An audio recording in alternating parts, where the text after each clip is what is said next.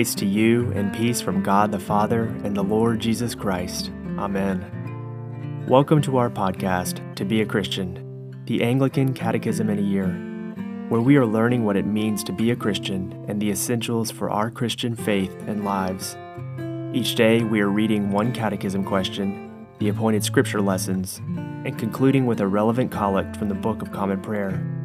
If you would like to buy or download To Be a Christian, the official catechism of the Anglican Church in North America, head to anglicanchurch.net/catechism. As always, we encourage you to reflect on the catechism question and answer as we hear from the Holy Scripture readings and search for points of insight, deeper truth, and meaning for your lives.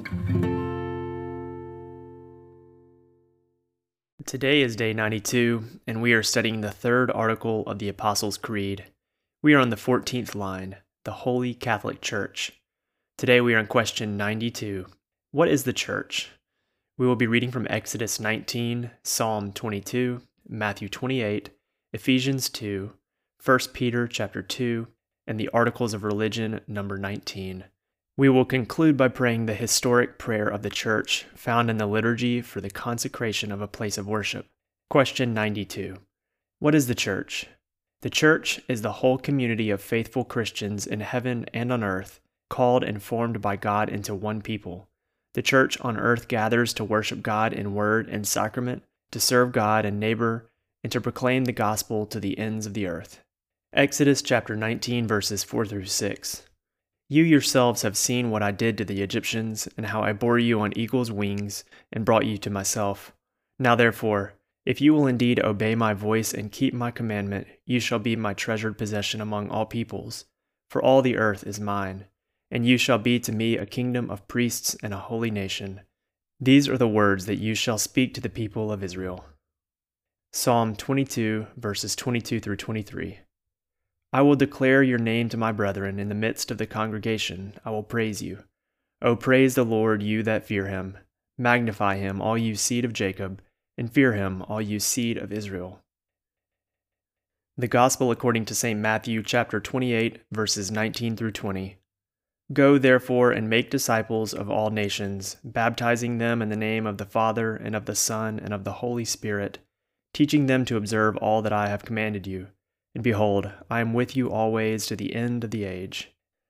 St. Paul's letter to the Ephesians chapter 2, verses 11 through 22. One in Christ. Therefore, remember that at one time you Gentiles in the flesh, called the uncircumcision, by what is called circumcision, which is made in the flesh by hands. Remember that you were at that time separated from Christ, alienated from the commonwealth of Israel, and strangers to the covenants of promise, having no hope and without God in the world. But now in Christ Jesus, you who were once far off have been brought near by the blood of Christ.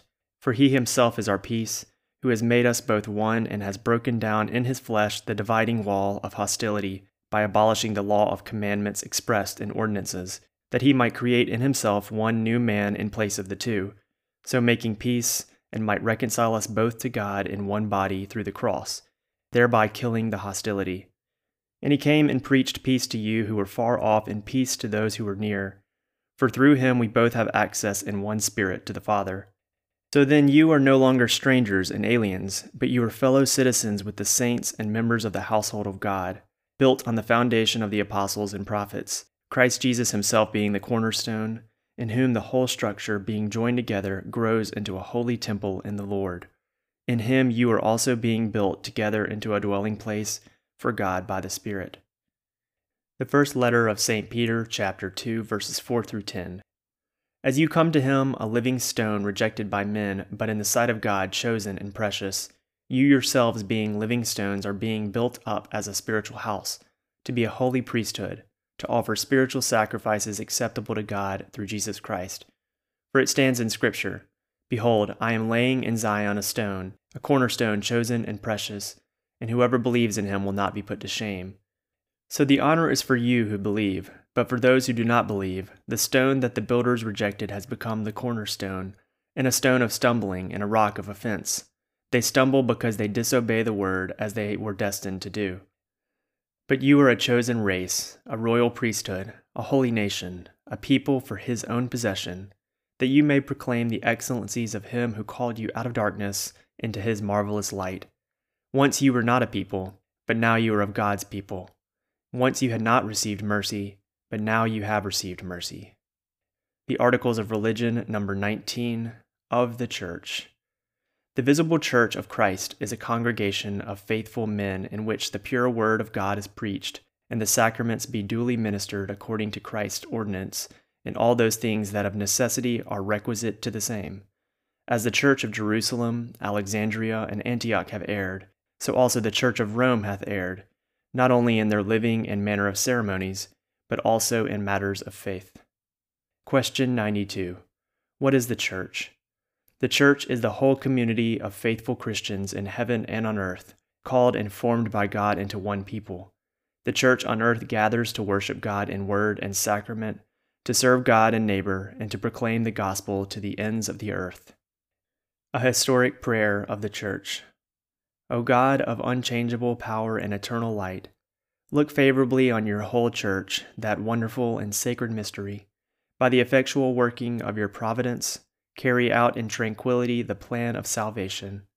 Let the whole world see and know that things which were cast down are being raised up, and things which had grown old are being made new, and that all things are being brought to their perfection by him through whom all things were made, your Son, Jesus Christ, our Lord, who lives and reigns with you in the unity of the Holy Spirit, one God, forever and ever.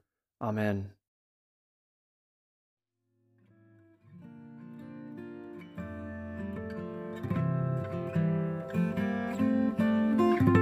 Let us bless the Lord. Thanks be to God. Glory to God, whose power working in us can do infinitely more than we can ask or imagine. Glory to him from generation to generation in the church, and in Christ Jesus forever and ever. Amen.